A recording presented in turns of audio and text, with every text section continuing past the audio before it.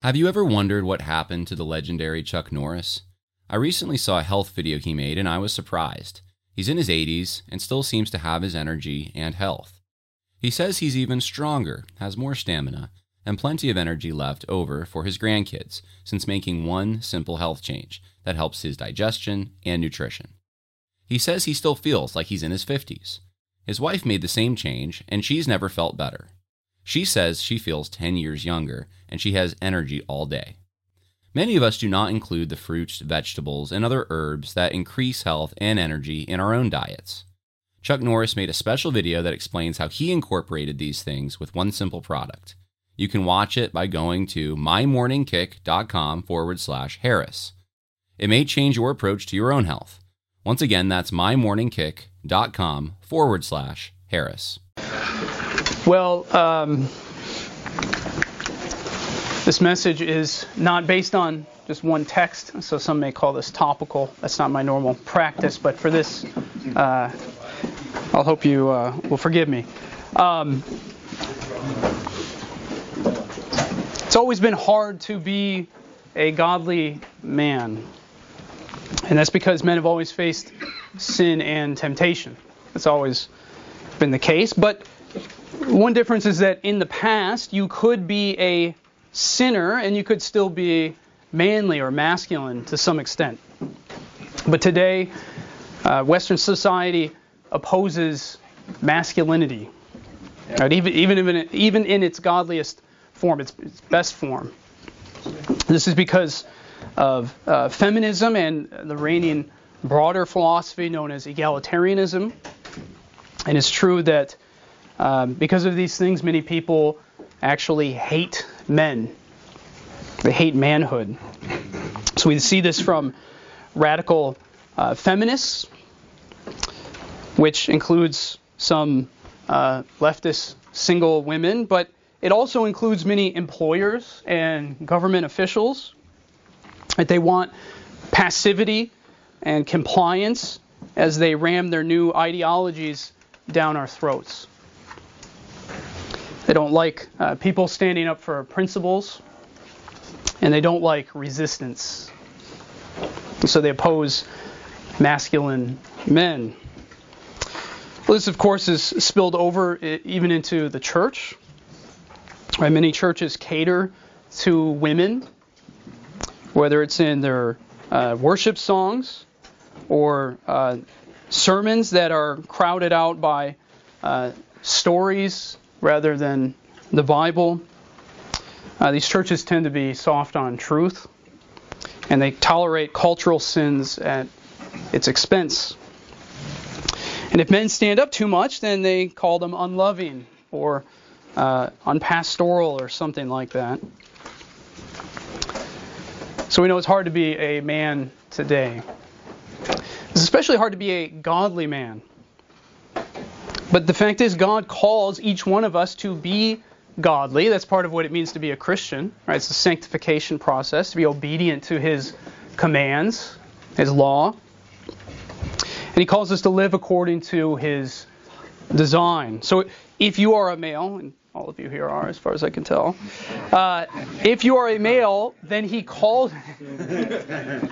Making assumptions. Sorry if I offended anyone. This is a men's night, okay? If you are a male, then God calls you to act like a man. That's right. So this means we must, of course, know what it means to be a man. Right? Our culture is, I know we laugh about these things, but our culture is deeply confused on this point. They can't even acknowledge that men and women have different bodies and chromosomes, and that you can't change that. And they're fighting reality. So we cannot go to the culture to find out what it means to be a man. We must go to the source of truth, which is the Word of God. So I want to ask a couple questions here. The first one is, what does the Bible say about what it means to be a man? What does the Bible say about what it means to be a man? Well, the first place we're going to go is the very beginning of the Bible. This is Genesis chapter 1. If you have your phones or Bibles, you can go there with me. Genesis 1, verse 26 through 28. I'll read the text, so even if you don't have your Bibles, that's okay. So it says there, Genesis chapter 1, verse 26, let us make man in our image, according to our likeness, so that they will have dominion. And verse 27, it says, and God created man in his own image. In the image of God, he created him. Male and female, he created them. So both men and women are made in God's image. Then verse 28, God blessed them, and he said to them, be fruitful and multiply and fill the earth and subdue it and have dominion over creation. So have dominion. So this passage shows that, as I said, humans are made in God's image. But this image is tied with rule or dominion over creation. Right? That's the emphasis.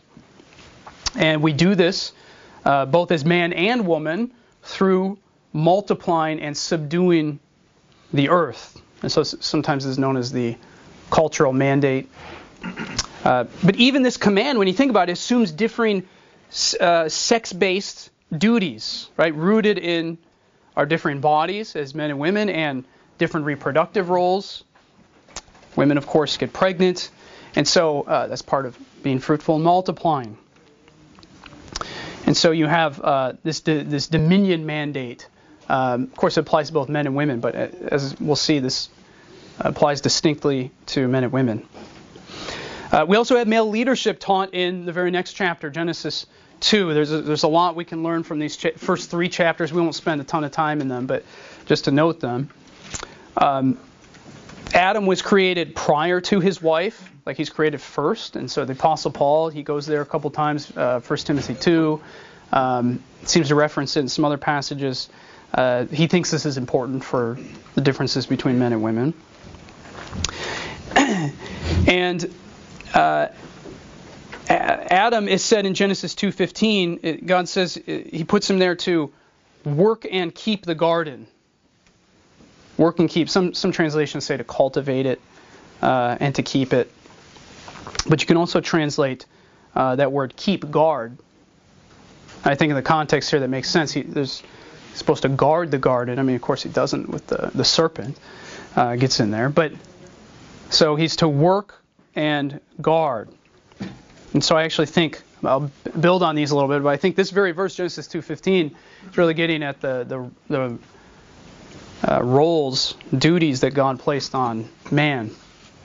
And then we know from Genesis 2:18 that Eve was made as a helper to him, right? That so her very identity and being is wrapped up in her relationship to the man.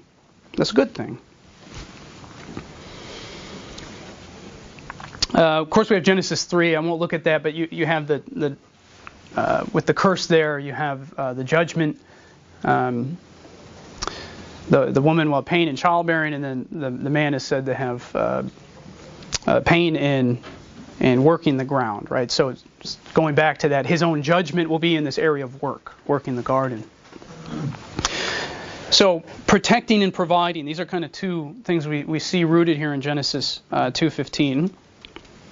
And though men are no longer farmers, or not all of us, right? Some of us still are.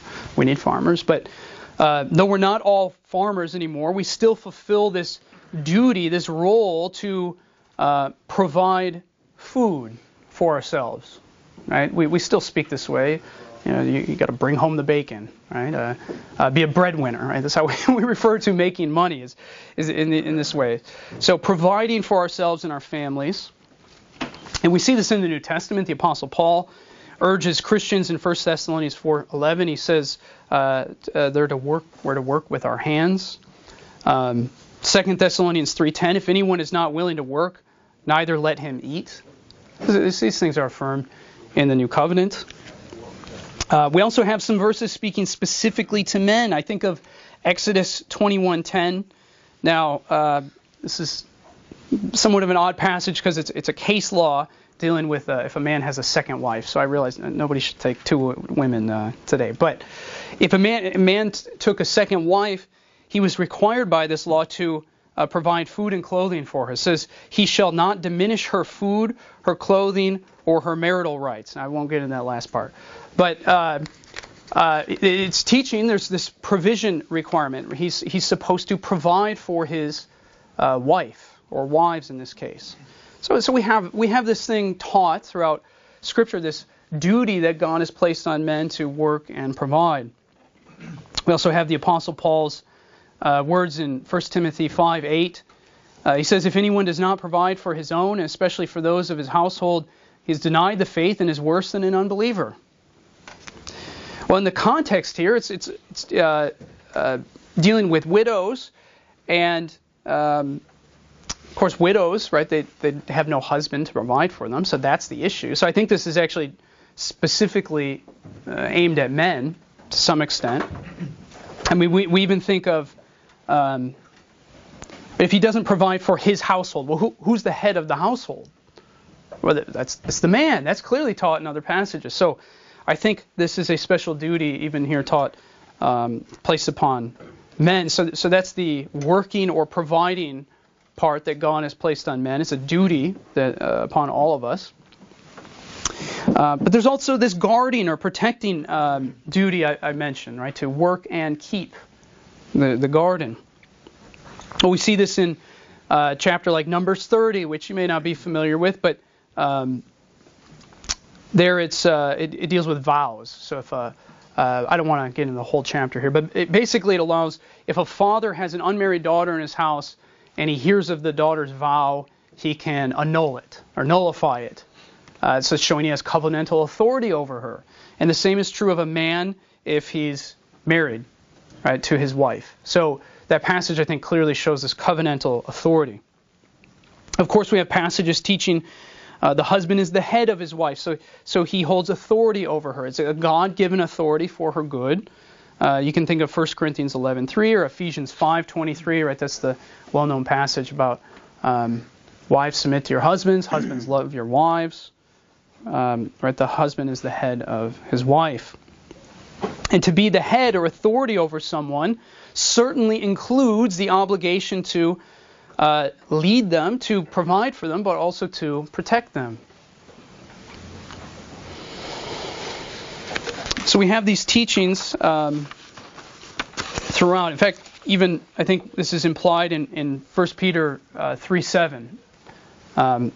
So the feminists, I don't know what they do with 1 Peter 3 because it doesn't have some of these outs like any reference to mutual submission like Ephesians 5 or even disputing the word head. I mean, 1 Peter 3 is just very clear that wives are to submit to their husbands. But there's a command to men in 1 Peter 3:7. It says, you husbands in the same way live with your wives in an understanding way as with a weaker vessel. Since she is a woman, this is the LSB, it's a little bit different. And show her honor as a fellow heir of the grace of life so that your prayers may not be hindered. So this is the duty, the responsibility God has placed on men, particularly husbands. Now, it's unpopular to, I think, quote this verse because it calls women weaker, but I think this is obvious. They're at least weaker than men physically in general, but maybe even in other ways, in more delicate emotionally. So we need to reckon with these things and understand that we should therefore treat women with honor, right? He says, live with your wives and this will go with daughters, mothers, sisters, I think really applies in all of these ways. Understand the woman is different, and we should be gentle with her and live in an understanding way. And that would include protecting her, right? I can't remember what I was talking about, but you're walking down the street in certain parts of town, and women don't like to walk alone. It's understandable. They want some protection. They need protection. And that's part of what it means to be a man, is to protect your wife, women in your life, including your wife, from danger. This would be physical danger, but also spiritual danger from sin. So men are to ensure their wives and daughters are dressing modestly, protecting them. Men are to lead their families in regular worship, right? Bible reading and prayer, hymn singing, catechism. These are things that men should lead in as man of the house. Men are also to lead the finances in the home, at least Doesn't mean they have to do every aspect of it, but making sure that money is saved and invested, exercising some authority and leadership, even in the financial realm. I should note we have God Himself's example as a father in this regard. Deuteronomy 10 verse 18 says of God, He executes justice for the fatherless and the widow, and loves the sojourner, giving him food and clothing. And so God Himself, right? We speak of God as Father, and He protects by executing justice. He provides food and clothing. Psalm 68:5 says that God is the father of the fatherless and protector of the widows.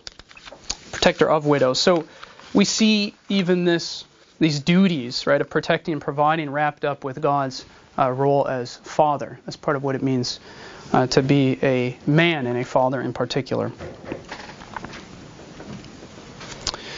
So the Bible shows that God expects men to protect and provide. That's part of our duties, our responsibilities. This follows His example. It follows His design as taught in Scripture.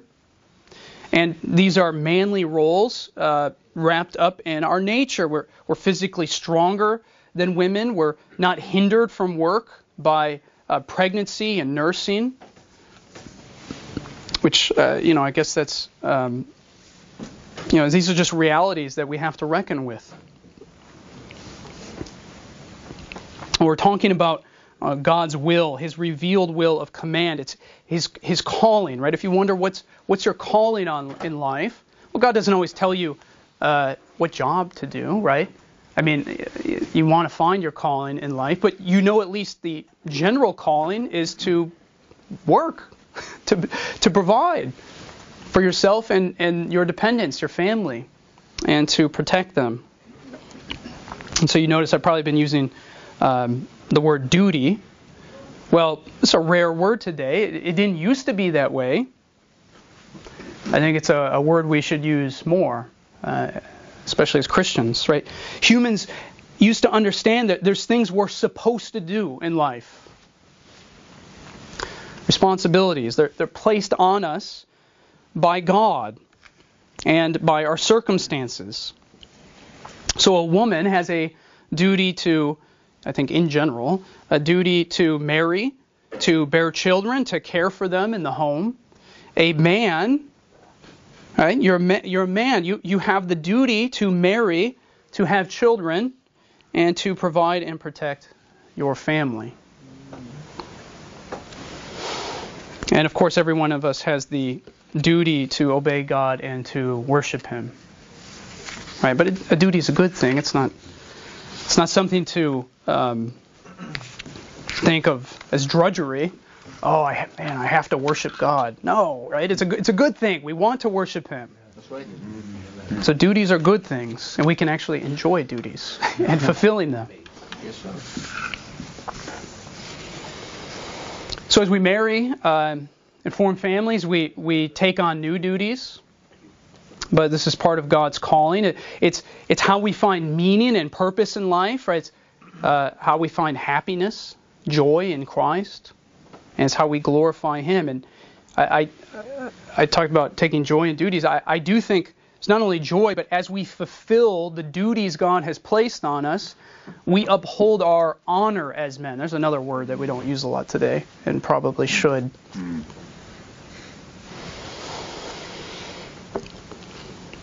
So if you're single and young, some of you here are, you need to prepare yourself to take on these duties as a husband and father.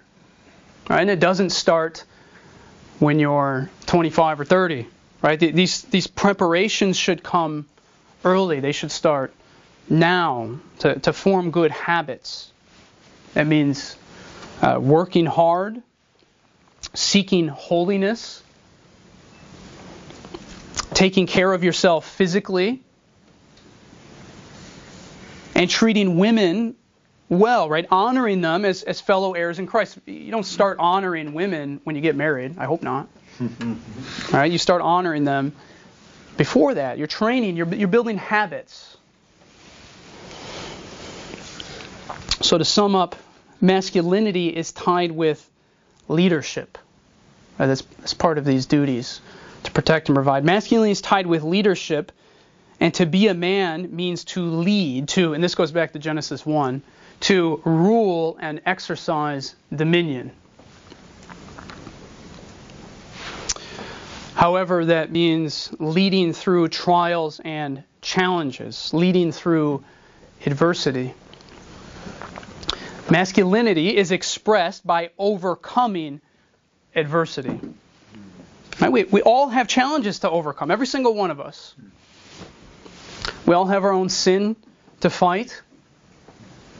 Some of these are common to all of us: lust, laziness, anger, anxiety. But we also have challenges that arise from our own circumstances. Some of us come from non-Christian homes. Some of us come from broken homes, divorced parents. Some of us do not have good male role models in our lives. Maybe your own father is a bad example. Some of us are exposed, many of us, to constant lies and confusion taught by our teachers or professors, our friends, the media. And we have few people telling us what it means to be a man. And so part of what it means to be a man is to overcome these challenges. Right? Don't run from adversity, but run through it. Overcome it. Here's a good proverb I came across recently. Proverbs 24:10 says, this is the ESV, if you faint in the day of adversity, your strength is small. That's if you're facing adversity and you just faint. There's no strength, but you need strength. You need to overcome the adversity that is placed before you. There's great honor, there's great glory in overcoming the trials of this life to grow into mature manhood and mature manhood in Christ, right? To become a godly man. Right? There's great honor in doing that. But you can only do this by the power of Christ and His Holy Spirit. You can't do it on your own strength. Now let me add a word here that God is merciful towards those who repent of the sins of their fathers. I mentioned, I know some, maybe many of us don't come from Christian homes or have godly male examples in our homes.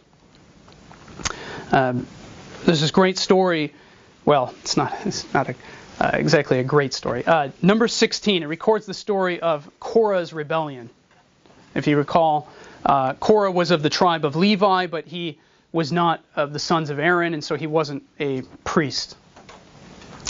He had tabernacle duties, but not priestly duties. And so he was jealous. He coveted that which belonged to the sons of Aaron. He was actually a cousin of Moses and Aaron. And so Numbers 16:32 says that the ground swallowed Korah's household and, quote, every man that belonged to Korah. And so everyone that belonged to Korah died. However, and this is the great part, Numbers 26, 10 chapters later, Numbers 26:11 says, makes it very clear, the sons of Korah did not die. But if you know this phrase, the sons of Korah, this is throughout the Psalms at the top, right? Psalm 42, 44 through 49, Psalm 84, 85, several of them. They wrote Psalms. Sons of Korah. Their father was swallowed up in the ground. Even Samuel was a descendant of Korah, 1 Chronicles 6:33 to 37. So what does this show? It shows that Korah's sons followed Moses' command in Numbers 16, 25, and 26 to depart from their father Korah's tent so that they wouldn't be destroyed because of his sin. So Korah's sons did not walk in the sins of their father. And God did not consider them to truly to belong to Korah. Instead, they sided with Moses and the truth, with the congregation of Israel, and remained faithful towards the Lord. So it's a wonderful example of God's mercy to those who repent. Though this is from Numbers 14:18, but it's also in like 10 Commandments. Though God will by no means clear the guilty, right? It says visiting the iniquity of the fathers on the sons to the third and fourth generation. We also know from some other verses, Deuteronomy 24:16, where it says, sons shall not be put to death for the sins of their father. Right, so if you repent, God will be merciful towards you. Right, in fact, your repentance is part of His mercy. So God can help us overcome our adverse situations, but that, of course, won't be the end. Right? You can be a holy man, and you'll still have trials and temptations. In our culture, people will constantly seek to destroy you, especially if you act like a man, if you exercise courage. But they try to slap this down nowadays. How dare you? How dare you speak up? They'll expose you to pain. Some have called this the pain box. Threaten to take everything you have, fire you from your job, or worse. But part of, I think, being masculine is being able to withstand the pain, to refuse to cave to pressure. But doing so isn't easy. You need strength, strength from God, strength that comes from His Spirit. And how does God's Spirit work? Well, His Spirit works through the Scriptures, through His Word. And so you must go to the Word regularly. You must seek spiritual vitality, laboring in God's Word, going to a church that faithfully preaches and teaches God's Word. Now, that's how you exercise masculinity. That's how you grow as a man. Well, you must also read the Scriptures yourself, right? And seek to do what God calls you to do. Regularly asking God to forgive you of your sin through the shed blood of Christ. Right? I hope you regularly do that. Forgive us our sins. Right? That's in the Lord's Prayer. We do that all the time. So when you sin, you ask for forgiveness, and then you move on and seek obedience, asking God to help you to obey Him. That's what it means to live as a Christian man. Okay, so that's manhood. What is manhood? My next question here, as we close, is the necessity of being masculine. I want to ask this: why does it matter?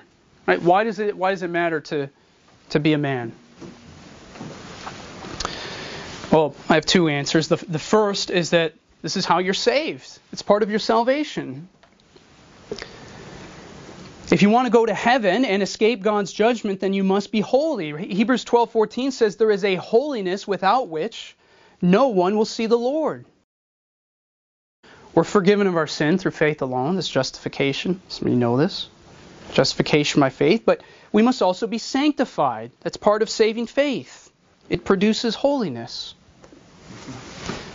And if you're a man, that means you must be a holy man.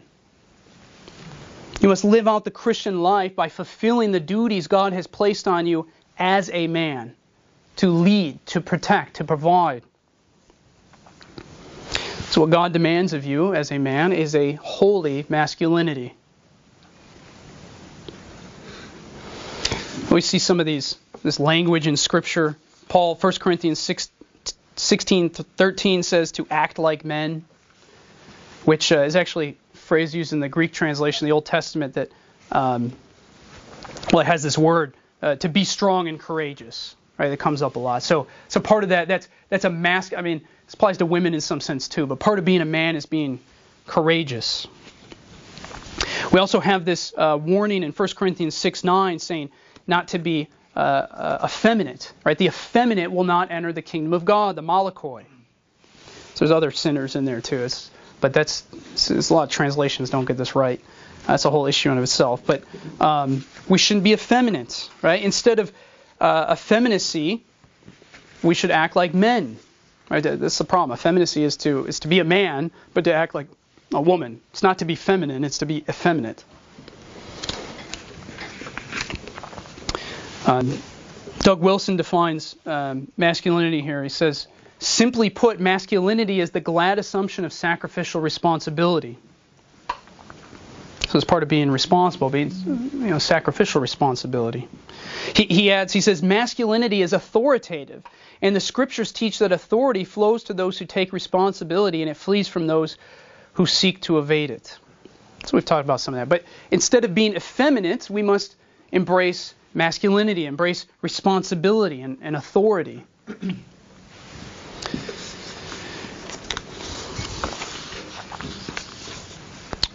All right, so part of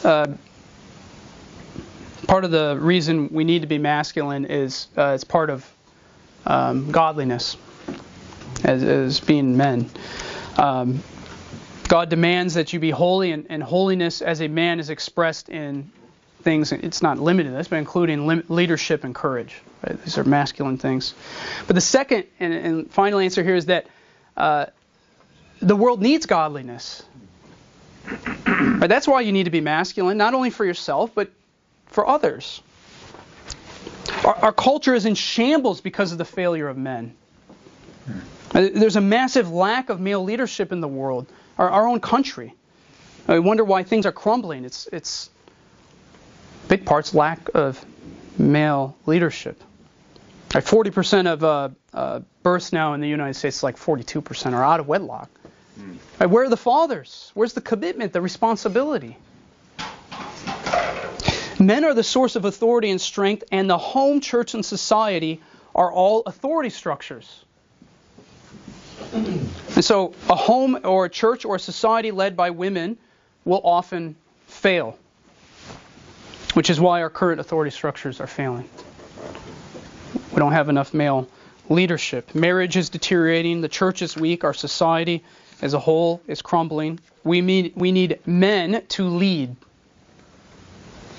And when it comes to the church as a whole, we're witnessing widespread the sin of effeminacy, of lack of courage, lack of having a backbone, standing up for the truth of God's Word. So people just cave. A lot of Christians, they just cave. They seek to people please. So, brothers, be a godly man because that's how God saves you. That's what He saves you to, is a holy calling. That's actually the goal of Christ's work. He died to forgive you of your sins, but also to make you into a righteous man. But also be a godly man because God will use you to bless others. By God's grace, you will not only be holy, but you will help lead a woman in marriage into holiness, into joy, and lead her into the kingdom of God, right, as a joint heir of Christ. By God's grace, you will lead children to become godly adults who love Christ and carry on your legacy, right? God may call you to lead in His church as a pastor, an elder, or a deacon. He may use you to lead in business or government, right? All things this world needs. We need godly leadership, not just in the church. So seek to also be a godly man for the good of others, right? Love God and love your neighbor. As go the men, so go the women and children. As go the men, so goes the world. So let me close with these words. As Christian men, we usually know what God expects of us. Right? We usually do. But the hard part is implementing it. And in some ways, it's harder to be a godly man than ever before. You have the media, the culture, basically everything attacking manhood. But God's Spirit is able to equip you if you ask Him. He will empower you to exercise a godly masculinity, or another way to put it is to exercise a holy dominion. And so that's what godly manhood should be. It should be a holy dominion over sin, over trials and temptations, over our enemies and the enemies of Christ. So brothers, go forth empowered by the Spirit of God, equipped with His Word, and take dominion for Christ. When you visit Arizona, time is measured in moments, not minutes. Like the moment you see the Grand Canyon for the first time. Visit a new state of mind. Learn more at hereyouareaz.com. When you need mealtime inspiration, it's worth shopping Kroger, where you'll find over 30,000 mouth-watering choices that excite your inner foodie. And no matter what tasty choice you make, you'll enjoy our everyday low prices, plus extra ways to save, like digital coupons worth over $600 each week. You can also save up to $1 off per gallon at the pump with fuel points. More savings and more inspiring flavors make shopping Kroger worth it every time. Kroger, fresh for everyone. Fuel restrictions apply.